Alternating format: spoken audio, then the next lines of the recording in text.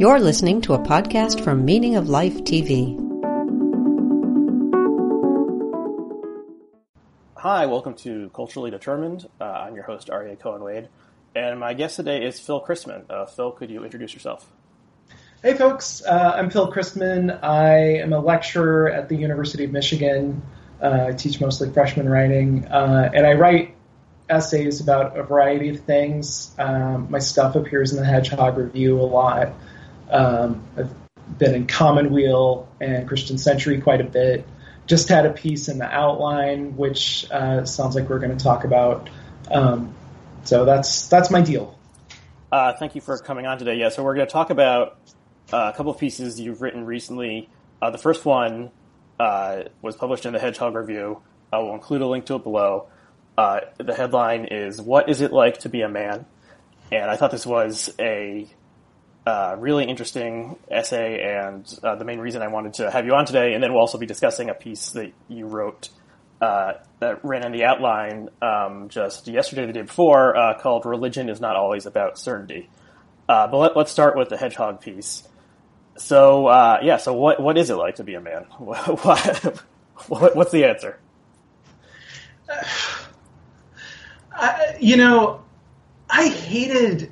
I hate the idea, in theory, I hate the idea of writing essays about like these big Platonized categories. I felt stupid and self-conscious every time that someone would ask me what I was writing at the moment while I was working on this essay, and I would have to, I'm writing about masculinity. I do not feel adequate to answering that question. Another piece of mine that Hedgehog ran that did well is about being Midwestern, and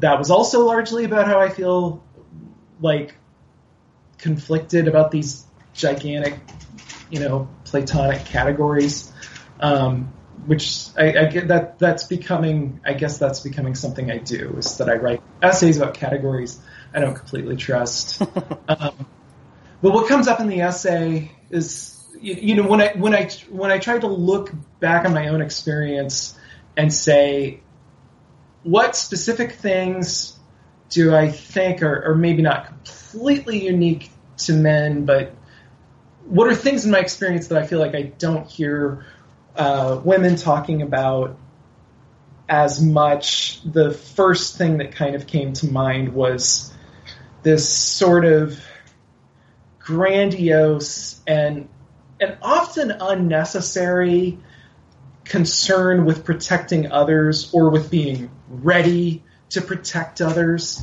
in a way that often has absolutely no connection to the stuff that I actually do that is helpful to the people in my life. So just stepping in front of a punch because you love your friend, that's one kind of thing. That's actually useful. You've done that person a service, and a woman can do that, and women do that. But doing a stupid amount of weightlifting when I don't like it that much because I want to be prepared to kick someone's ass. Well, whose ass? Why? No. Ass. It's just out there in the world, and I must be prepared to kick it. That leap into an abstract rage to protect is what felt distinctly masculine about my experience and the guys I know. Yeah, and that's interesting, and I think you see that a lot in American culture and the myths we tell ourselves. It's like the Western myth is about the white man going out and civilizing the untamed country and protecting his wife and children from the savage natives, and our good. It's not a good myth. I actually just saw. Oh god, the name just went out of my head, so I'll skip it. I saw a classic Western on the big screen recently. That is John Wayne. It's one of John Ford's revisionist Westerns. Searchers? Yes, The Searchers. And yeah, that is kind of exploring that myth of, the white man needing to protect the family. So that's very core to American culture. And then there's American gun culture, which is all about, self-protection, and maybe the founders originally thought it would be about preventing a tyrannical government from taking over and keeping the citizenry powerful. But now it's, the message of gun culture is this is to protect you and your family from outside threats. From bad guys. You actually hear people, and this language I think comes down to us. It comes from Hollywood and gets filled, like law enforcement has picked it up in a way that really troubles me. You hear people use the phrase "bad guys." Mm-hmm. I need a gun to protect me from bad guys. And the cliche phrase is, the only thing that can stop a bad guy with a gun is a good guy with a gun. Right. One of the things I ended up cutting it from the essay because the thing was too damn long anyway. But one of the things that I kind of started from as I was writing the essay was the precise form that my election night 2016 panic took. Because as soon as it was one of those thoughts that as soon as it pops into your head, you start being like, wait a minute, that's crazy. And it was this. Oh my God, Donald Trump's in charge. I need to take my wife and the other people living in my house, and we need to move out to the country, and I need to learn how to shoot and do all that guy shit, and I need to protect them. And then I thought about it, and I looked, okay, here's the constitution of my household on election night 2016. It's my wife who runs a prison arts program. Okay, you cannot be married to that person and have that mindset, because there are going to be times when my wife is alone with people who have taken when they were younger, stupider, worse people, took human life, right? And my wife is a pacifist who will not let me have a gun. Like, if I move out to the country and get a gun, I'll be doing it alone. The other people in my household at that moment were like two students who we were letting stay with us, working class black men who theoretically have everything to fear from a white guy with a gun, and may not be too welcome in some of the suburbs and small towns of Michigan. So it was it was on the one hand a completely practical. It was me trying to be practical. How do I take care of vulnerable people who I feel responsible to in this new situation? And on the other hand, it was the categories that existed in my brain were such that my attempt to be practical was the most impractical, ridiculous thing that I could have thought. Mm-hmm. Right. So how did I get there? What was in my brain that would make that even a thought I could have? Mm-hmm.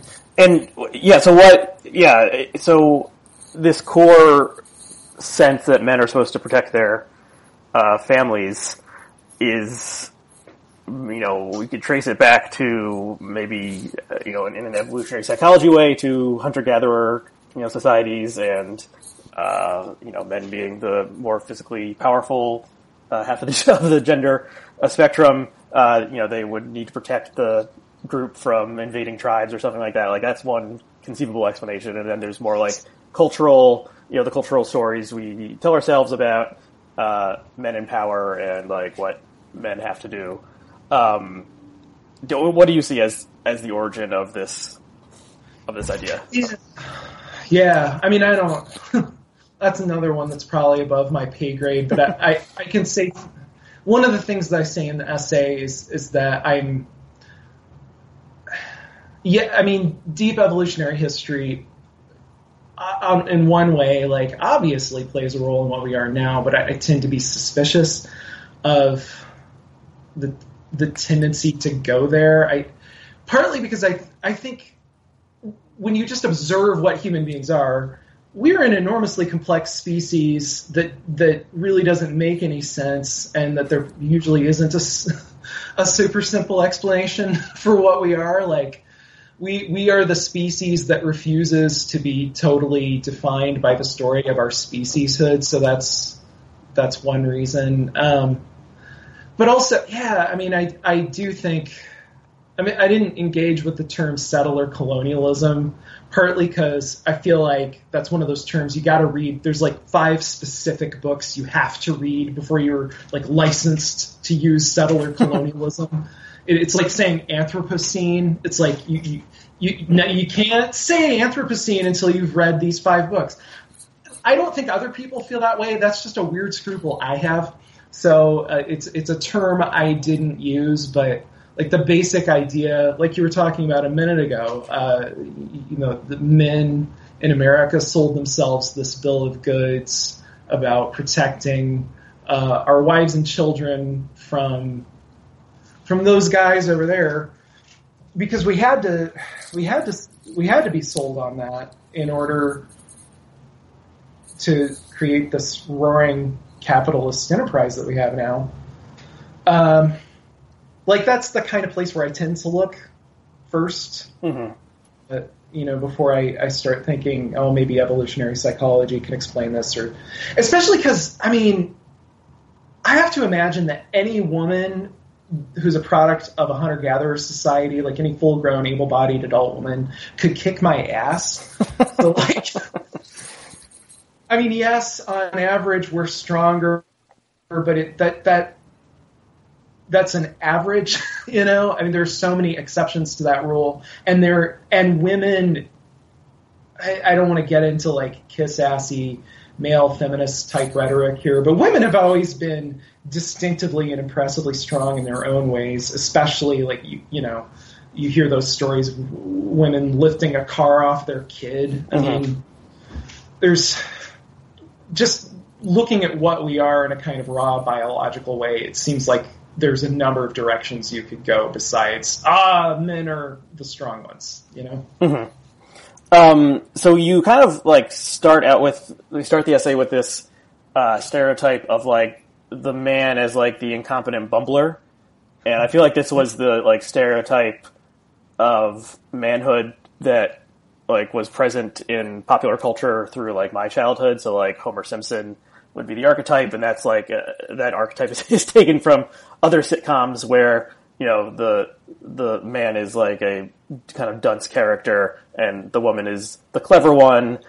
who can manipulate the man and get things done. And it's like Archie Bunker, and there's lots of the King of Queens and Ray Romano, and there's lots of like very stereotypical sitcom examples of this kind of idea of men don't know what they're doing and they always fuck things up, and et cetera. Then kind of the one kind of counter narrative that maybe has emerged more strongly in the recent past is like men as insidious predators, and certainly the Me Too stories depict men as this type of person who are constantly trying to take advantage of women and exploit women, and you see a lot of this kind of like this seems to be the more popular stereotype to make jokes about and toss around like on social media than like the Homer Simpson stereotype of the man of like men are trash. That's a phrase you could see if you search that on Twitter, you would see thousands of results. And yeah, so Homer Simpson would not be smart enough to like engineer the kind of sexual harassment or sexual exploitation or sexual violence plots that some of the that Bill Cosby and Harvey Weinstein committed over the years. So neither of these are flattering in any way towards men. Do you have any thoughts about that? I mean, the former one can be kind of the first story. I think can be sort of stealth flattering in a way, just in that all those guys in those sitcoms all have like not only clever wives. They usually, with the exception of Marge Simpson, they also have hot wives, which it's kind of like I don't tend to read that whole trend this way, but I think a sufficiently suspicious person could almost read the Homer Simpson story as giving us plausible deniability for like the reality of what a lot of men in the entertainment business were actually getting up to at the moment. They were competent to run things, and they ran things, and what they ran was like mini empires of rape and sexual assault. And I mean, as for the other story, like, I mean, like anybody, I'm hurt when I read the phrase "men are trash," but like, I don't. Those guys are trash, you know. And I think probably no man reads "men are trash" and thinks it's directed at them. It's directed at the other ones, the bad ones.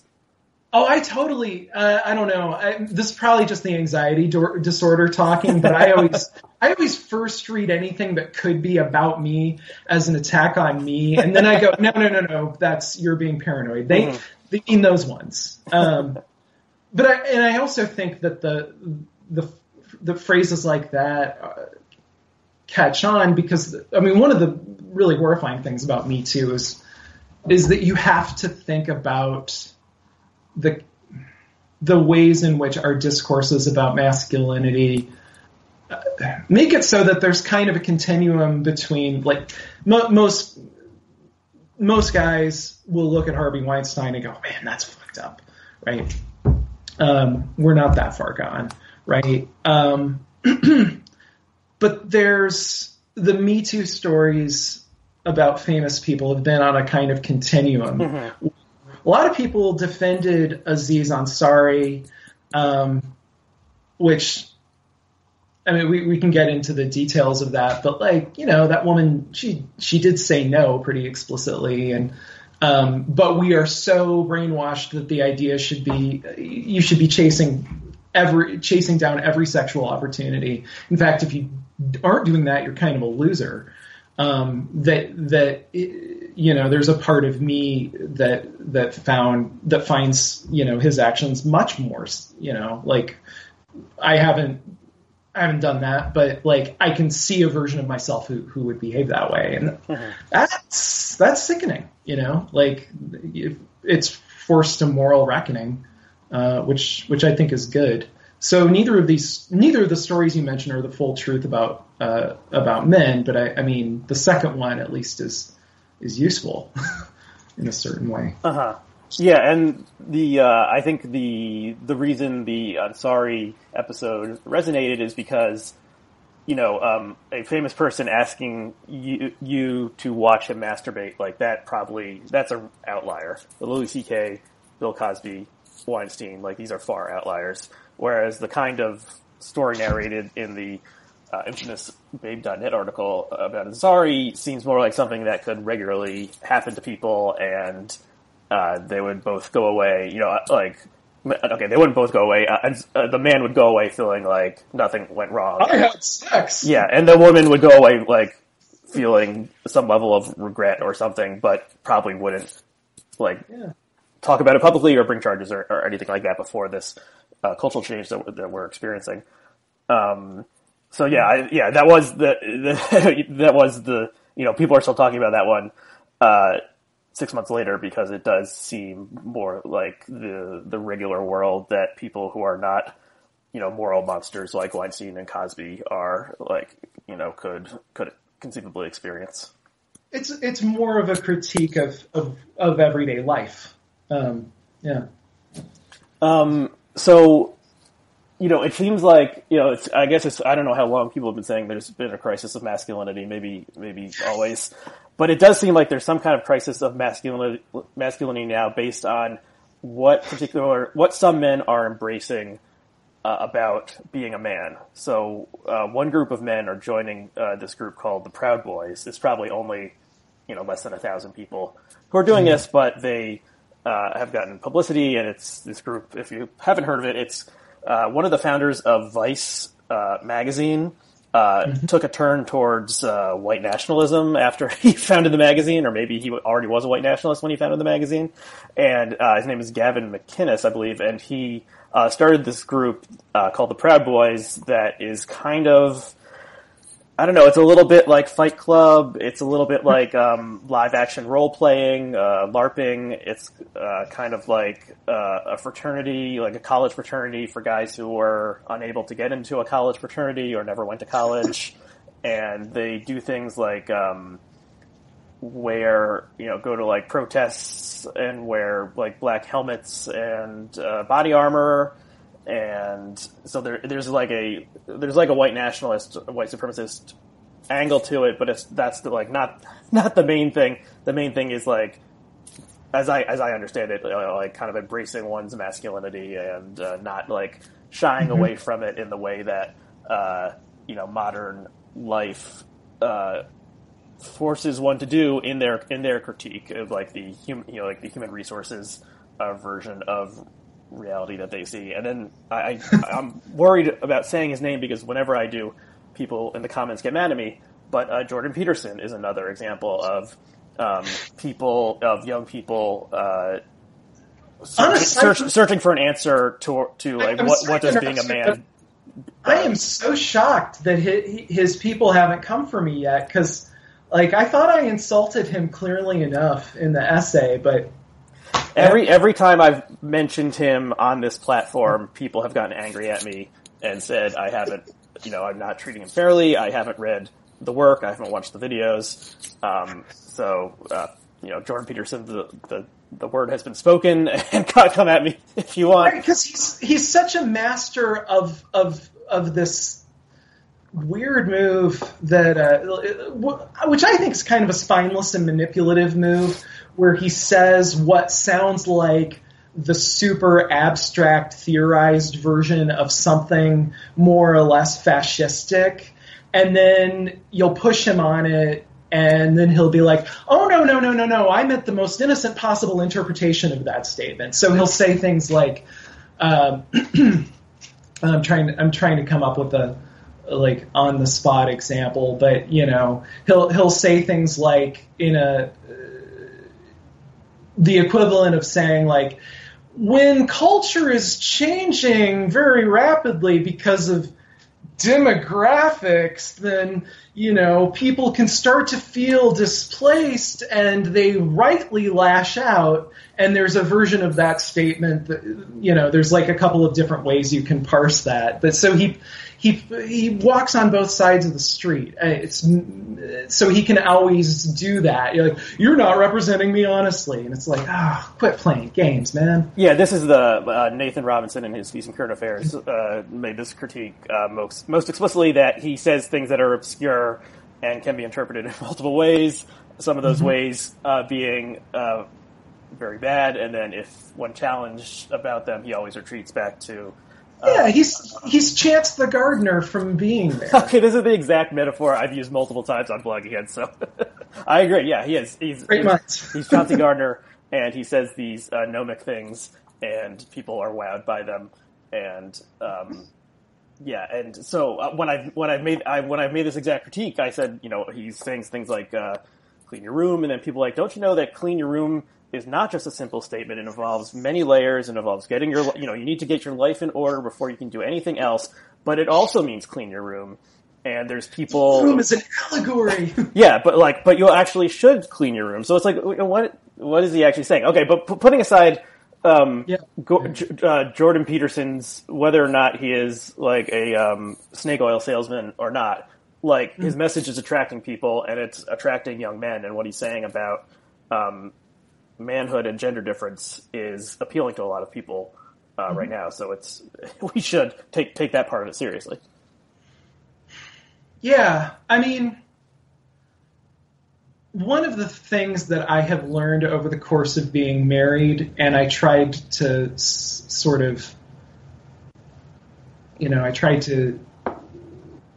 know that I explicitly say it in the essay, but I like the whole essay is informed by it, is that I have, in the context of my marriage, where there's this immediate, everyday thing where It's very high stakes. It's very important to me. It's very important to Ashley, and it's one of those things that you make or break all of the time with like millions of like just little actions every day. In that context, I have never learned anything about my duty to her by asking myself, what would a man do? Am I being manly enough? That question has not helped me once, and it literally not once. And there have been times when I've thought, maybe what I need to do is something like more traditionally macho, and it's actually been counter-adaptive. The question that has helped me feel that I have a role, that the question that has helped me feel that I have a role to play in the world, that has helped me feel useful to other people, that has helped me to feel like I have a valid role to play in society, which I think is what we're really talking about when we talk about crises of masculinity, or when we talk about what Jordan Peterson, the good part of what Jordan Peterson fans want, the part of their need that is legitimate. The question that has helped me get there is, how do I be a good person? And it's boring. There aren't a lot of fun movies about it, but I mean, it doesn't look cool, but like, that is the only question that has ever made me a better husband to my wife. And so I guess, and the problem is that it's just not terribly sexy, but I guess the thing that I would say to young men who have that sense of like, what's my place in the world? What am I here for? And Jordan Peterson tells me I just need to clean my room. And feminists tell me other things, and sometimes they say men are trash, and it makes me feel bad. And so, feminism, whatever. Some people tell me to go to college. Some people tell me to get a job. There are all these discourses. I mean, I feel for any young person who finds modern life confusing, right? Whatever their gender. So for young men who are like, what's my place in the world? The only question that has ever helped me get anywhere and get to a place where I feel that I'm contributing is, what would a good person do? Gender free. Mm-hmm. And I'm sorry I can't offer something sexier, both because I really would like to, help people, and because, then I could have a lifestyle brand for Peterson, and that would be cool. But yeah, I mean, I think Jordan Peter, maybe this is a misreading, but and I haven't read the primary text, as I said before, but Peterson seems to, say like the reason he emphasizes all these like modern, mythical stories and fables and biblical stories is that like you need to be the hero of your own life and like take control and stop blaming your problems on other things. And so that's kind of like a self-help 101 piece of advice, like you can, like only you can truly change yourself, and you have to start, with yourself. And he's packaged it in a way that is appealing to, this era of American and Canadian civilization. There's one other angle I wanted to ask. I don't think you touched on this in the piece, but this age we live in now is also an age in which definitions of gender are being questioned in all sorts of ways that are relatively novel. There's more people who are trans. There's more kind of experimentation going on with gender. There's people, I don't think I had heard the phrase gender non-binary 10 years ago. So that's seems like a recent development. You have things like that I've just noticed in the past like couple months. Like there's a lot of teenage boys and young men who have like makeup tutorials on YouTube and have achieved like a level of fame in that space that's traditionally female dominated. And this is like not entirely new, like, you know, since the 60s, like in the 60s, 70s, and 80s, they're all, you know, there's like glam rock and, you know, David Bowie and, and people who challenged traditional gender presentation and stuff. But it does seem like more of it is happening. You know, anytime there's people challenging these core parts of human identity, there's going to be a backlash. So you have, you know, I like, there's, maybe it's stupid to say this, but I feel like there are actual Americans out there who like voted for Trump because of like the transgender bathroom issue and like the growing prominence of trans people. Like that was unnerving to them. And then Trump was promising traditional values, and his whole persona is alpha male and, you know, making things the way they were in some idyllic past. Yeah. Do you have any thoughts on how this more questioning of gender and the gender binary is shaping like the idea of manhood? Well, so the very first thing I would say, just taking your last remark, is that if anybody happens to be watching this, you know, and you voted for Trump because you think he's a real alpha male, those people really need to consider the Chapo critique of Trump, which is that he's an ultra whiny, like gossip obsessed, you know, New York media, like, there's nothing traditionally masculine about the way that he presents most of the time. I mean, he talks tough.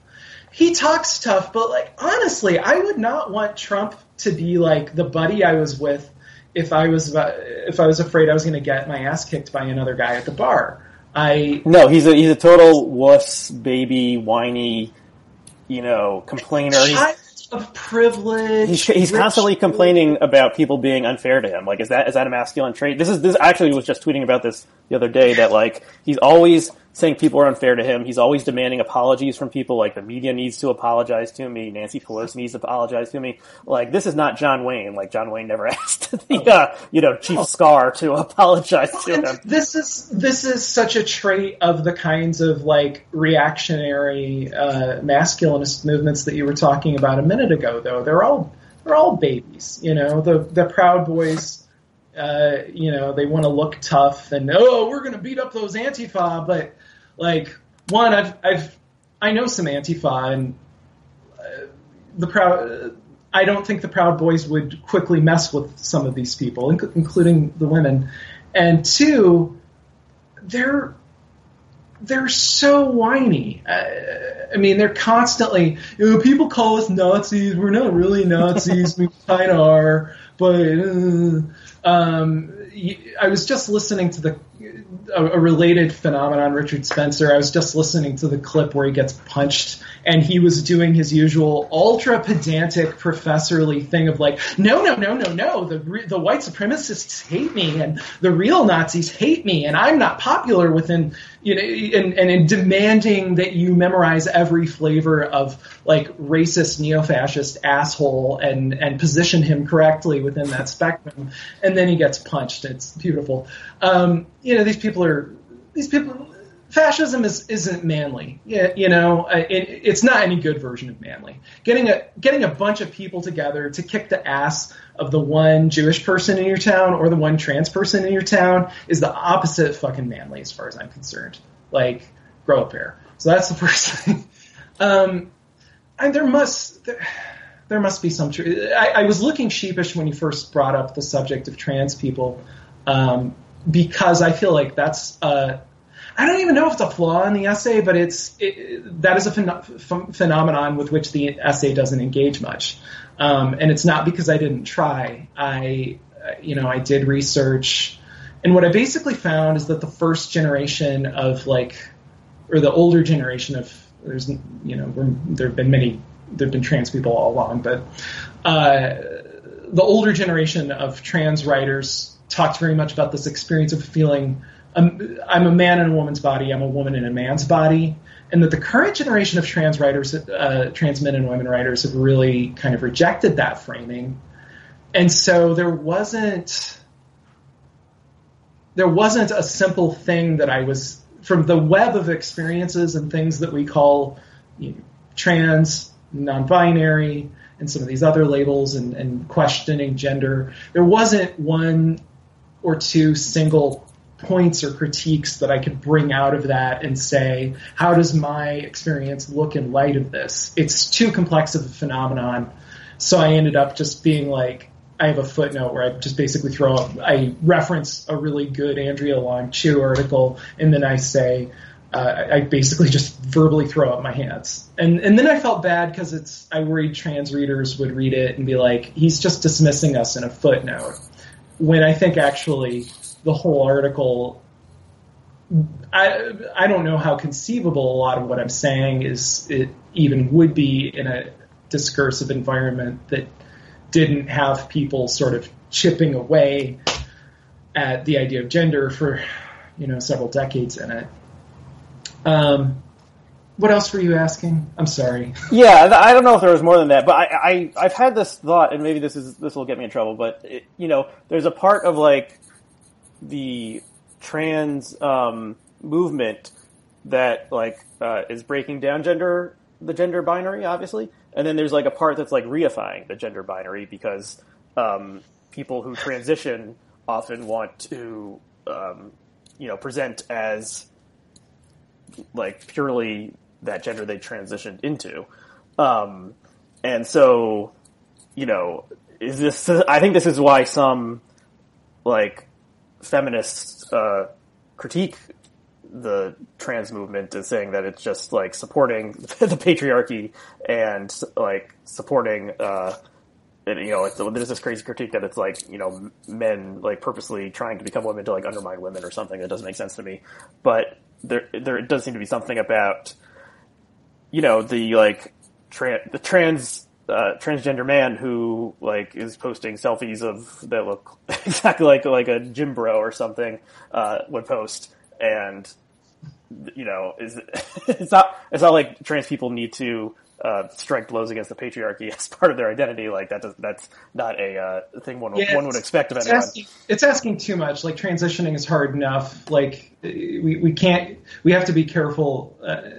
And you probably didn't mean to be doing this, but we got to be careful about like saying, oh, you got to be trans this way so that the patriarchy will be deconstructed on schedule. But right. as outside observers watching those conversations, like, yeah, I don't think it's weird to be confused sometimes either. Like I've had those sorts of questions myself.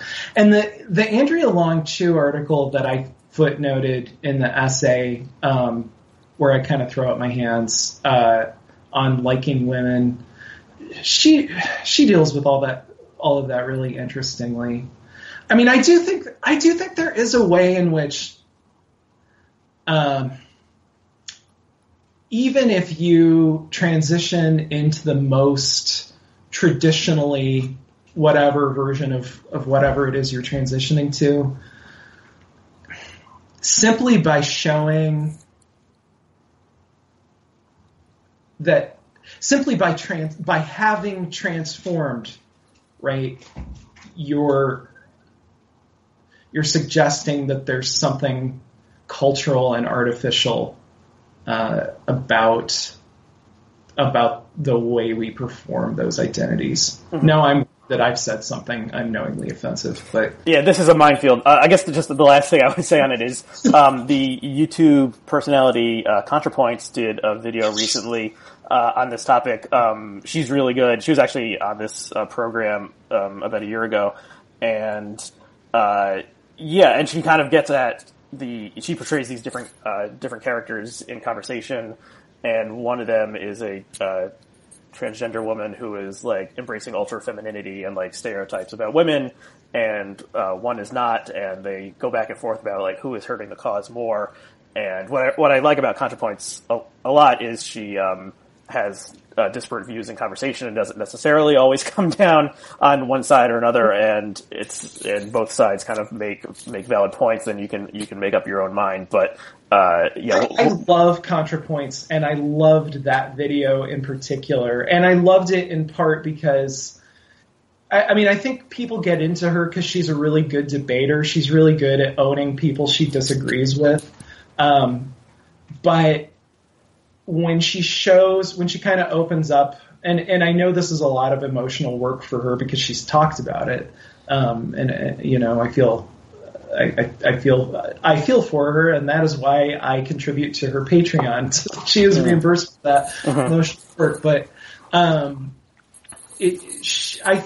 I think when she kind of opens up her own brain and shows the different pieces of her fighting it out about things like that, and also like she did something similar about Nazi punching. You know, her inner punk rock Antifa and her inner like bougie leftist, you know, fought it out. Those are actually my favorite ContraPoints videos.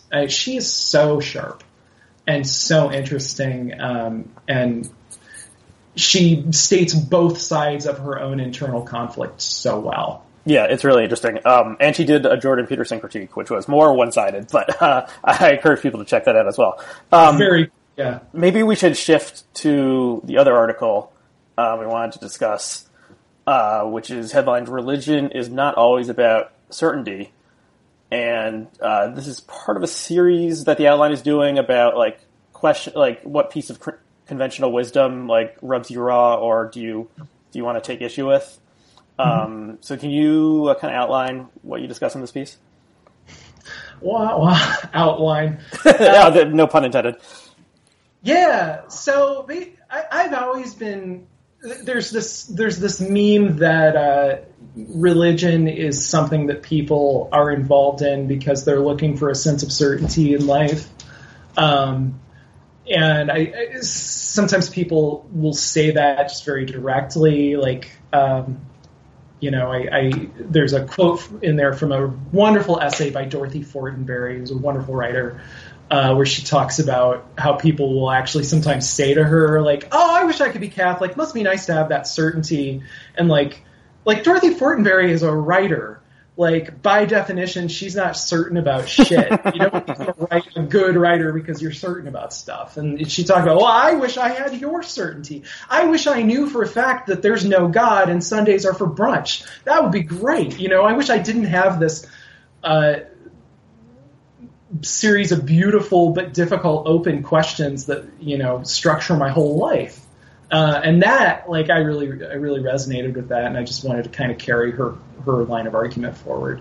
But the more insidious way that I think that that idea is encoded into discourse is just in the very common kind of journalistic truism that religion is something people turn to in order to have like a one bit of epistemological firmness in complex and troubled times, which I'm like, when are the uncomplex and untroubled times, and what does church attendance look like then? So that's that reminds me of the infamous "clinging to guns and religion," a comment from Obama. Yeah, which Obama, I tend to assume that Obama is pretty. I mean, it's a somewhat watery liberal Christianity, but that the version of Christianity that he believes in very strongly.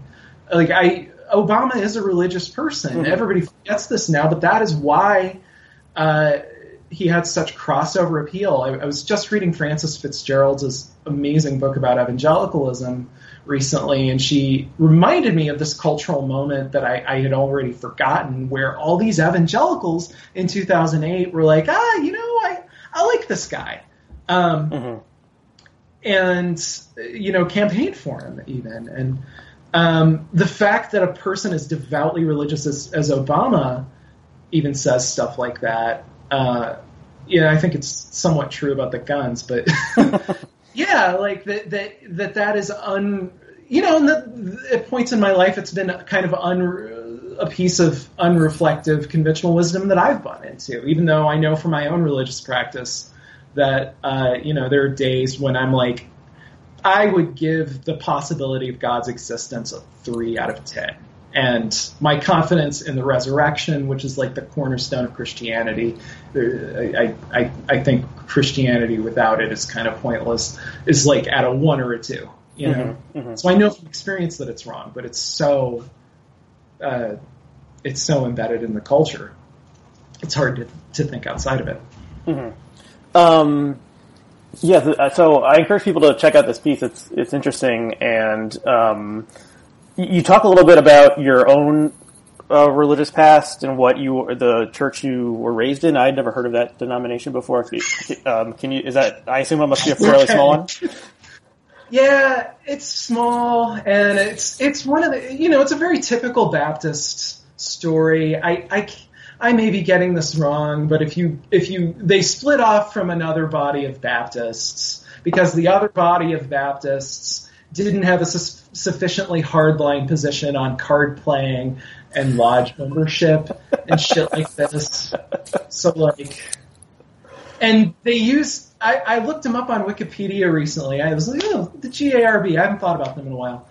They use impact as a verb in their official statement of beliefs. So I was feeling ecumenical until I saw that, and then I was like, burn the fucking heretics. Okay, so you, as a writer, you wouldn't have lasted in that particular church for long. Yeah, that's actually one of my few linguistic pet peeves is impact as a verb. And then what, do you affiliate with a denomination currently? I'm an Episcopalian. Mm-hmm. Yeah, so this piece was interesting to me because I was raised in a Jewish household, and I was, at some point I was looking back, and I don't know if I ever really believed in God, even as a small child. When it was just, I don't know, it was more like this was this thing we were doing. It was a conservative Judaism, that particular branch of American Judaism, and I kind of I didn't like it at all because it would take up time when I could have been playing video games or watching TV or something, having to go to Hebrew school and so on and so forth. And I would have much rather slept in on Saturday mornings rather than have to go to services. And then I kind of just I think I was maybe atheist for a little bit, but then I landed on just agnosticism as the only thing I could really say. The only thing I could say for sure was I'm not sure. So that sense of uncertainty and doubt, it's, Judaism is unusual in many ways, but also, there's kind of a, cultural, heritage that stays with you even if you are not firmly a believer. There's people who are, atheists will still describe themselves as Jewish. So I still think of myself as Jewish, but, but just without really any of the beliefs, but also not rejecting the possibility of a supernatural creator. So it was always, for me, there was never a real moment of certainty in my religious past. And it's always been something filled with doubt. Yeah. Muddled. Yeah. A very muddled experience. No, I mean, I've heard a lot of Jewish people talk about that feeling of is this things that I believe, or is this just things that I'm doing? Is Judaism,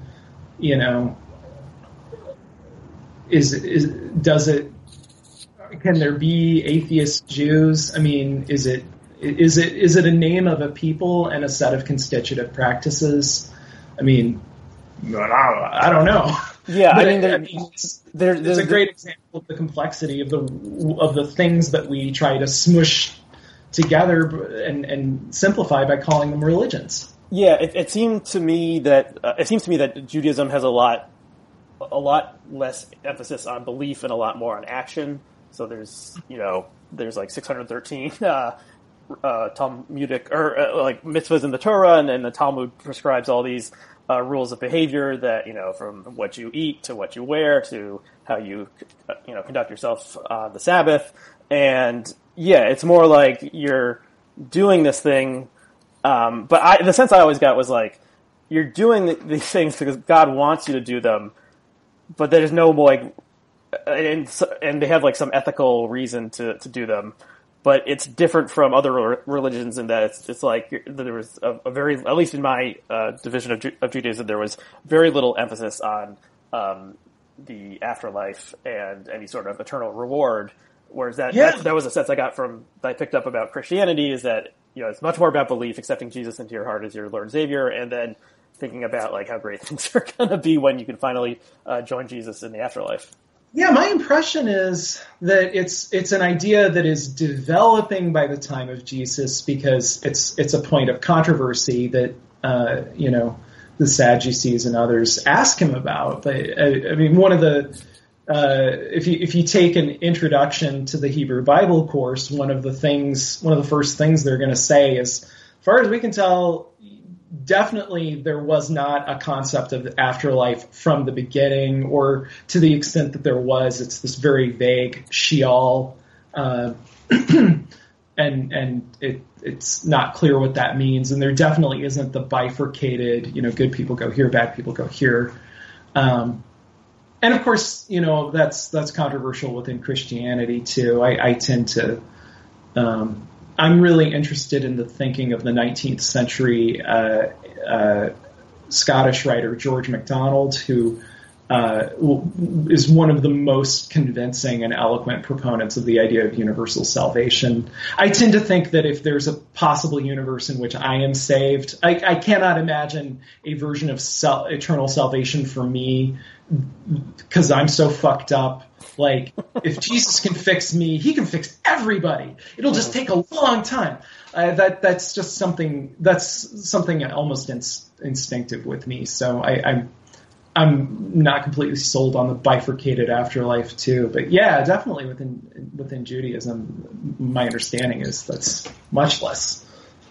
Yeah, and it was just like you do this thing because that's the rule, and the ancient rabbis figured out what the correct rules were 2,000 years ago, and if when you're a kid, you question these things like, why can't I eat a cheeseburger or something? And the explanation is not going to make sense to a 9-year-old. That's the great thing of religion, about a religious childhood, is that you just get used very quickly to the fact that the adults cannot explain everything to you. My dad and I, oh boy, do we disagree about a lot, and sometimes there are areas where I get very angry with him and find some of his views like they genuinely, I find them repugnant, but I love the guy a lot. And one of the things I really love about him is that he has always been interested in theology, just sort of because it's important to him and not because he was getting a grade for it. And he would engage me in these conversations about predestination and what does it mean to say that God wills our salvation, but that we also have to take this step of assenting to a belief. And when I was 4, and I love that. That was cool. There are a lot of things I'm not at all happy about growing up fundamentalist, but that intellectual earnestness, which that's not typical of people's stories of their fundamentalist childhoods. You more often hear those kinds of comments from people who grew up Jewish. Because it's making someone learn Hebrew. I've tried to teach myself Hebrew. That shit is really hard, it's a cerebral practice. It makes people smart. It makes people good at arguing. Okay, do you have anything else before we wrap up you want to say about religion and doubt and certainty? Well, I could spoil the conclusion of the article a little bit. The thing that I'm really trying to get out there in people's heads is that any discourse that gives you ultimate answers to what should I do in my life, how should I act, involves a leap of faith somewhere. And I don't think that the article is it's not anti-secularist. It's not anti people of other religions, because I think God loves those people and died for them. So, it must be okay. But, I am trying to get into people's minds the idea that the leap of faith that you take to say, I am a secular person who believes in human rights and democracy, and the leap of faith that I take to say, I believe we were made in the image of God, they are both leaps of faith. Neither of us got there by math. Mm-hmm. Neither of us got there by sheer deductive logic. We both just decided this is what I'm about. Yeah, that's interesting. And, that goes back to the founding of America when they said certain rights were inalienable, and it just proclaimed that instead of, making a direct case for it. You take some things as axiomatic and you proceed from there. It's just how reasoning works. I'm doing a dumbed-down version of like the arguments that Michael Polanyi makes in Personal Knowledge, insofar as I understand them. I'm just dirtbag Michael Polanyi. That's what this is. It's if Michael Polanyi read too many comic books and it's broken. Okay, that's a good place to end it, I think. I think so. So, Phil, thank you for coming on to talk about your pieces. The links to them will be below. You're on Twitter. Is it Phil_Chrisman? Chrisman, yep. And that link will be there. And your website link will be listed below as well. But what is that link? PhilipChrisman.com. Okay, cool. All in Philip. Sorry. So all those links will be below the video if you're watching this on the website, or not on YouTube. And if you're watching this on YouTube, you can visit the website linked, which will be below, and you can get those links. Thank you to all of our viewers and listeners, and we'll see you again next time. Thank you. Before you go, a quick message from the suits at Meaning of Life TV. Meaning of Life will always be free for you to watch and listen to, and we don't even go the NPR route of guilting you into donating during Pledge Week. But we do have a small request. If you enjoy Meaning of Life programming, rate and review us on iTunes. The iTunes algorithm weighs positive reviews heavily, so taking a few minutes to rate and review us will help more people find out about our shows. Also, of course, we encourage you to subscribe to our Twitter and Facebook feeds. Thank you.